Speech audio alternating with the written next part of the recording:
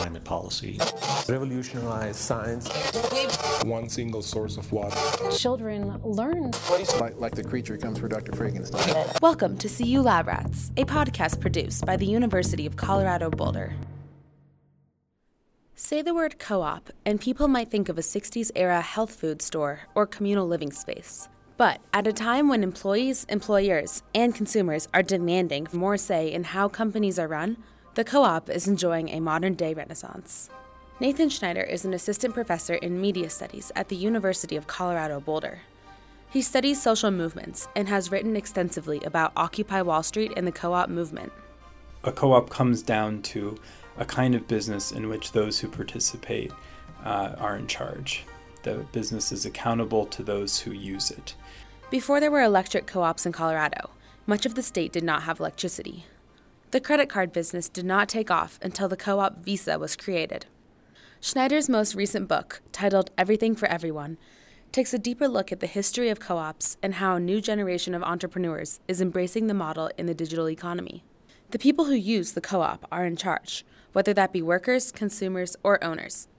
This is different from investor-owned businesses that many people are familiar with today. It's a kind of a formula for creating building democracy into the economy. Co-ops are business models that have a connection between the financial side of the business and the rest of it. Many of the people who participated in Occupy Wall Street went on to embrace this model because they believed it empowered people. And so this is different from the investor-owned model, which is generally what we think of when we think of corporate America, right? Things that are traded on Wall Street. These are businesses owned by investors whose primary interest is financial return. Schneider became interested in cooperatives when he lived in a college housing co-op. When he later discovered his grandfather's hardware distributor business was a co-op, his interest was sparked again. So how can this change our future? Well, right now we're in a moment where many of the largest companies in our society are facing major accountability problems. At companies like Facebook, Amazon, and Google, investors make up a small percentage of the vast number of users, yet their needs come first. They become public utilities. This can create distrust and frustration among users.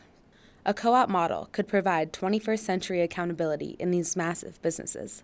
Schneider has spent many years observing companies and individuals on Wall Street, as well as examining the history of co-ops. I've been working on developing what we refer to as platform cooperativism, so bringing co-ops into the platform internet economy. This helps tell a different story of what entrepreneurship, social activism, and business can look like in the growing digital world.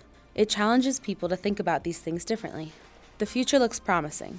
I think that this cooperative tradition, which has been so important in the past, can be even more important in the future through the emerging digital economy. Thanks for listening. This is Molly Pfannenstiel for CU Lab Rats, produced by CU Boulder's Office of Strategic Relations and Communications.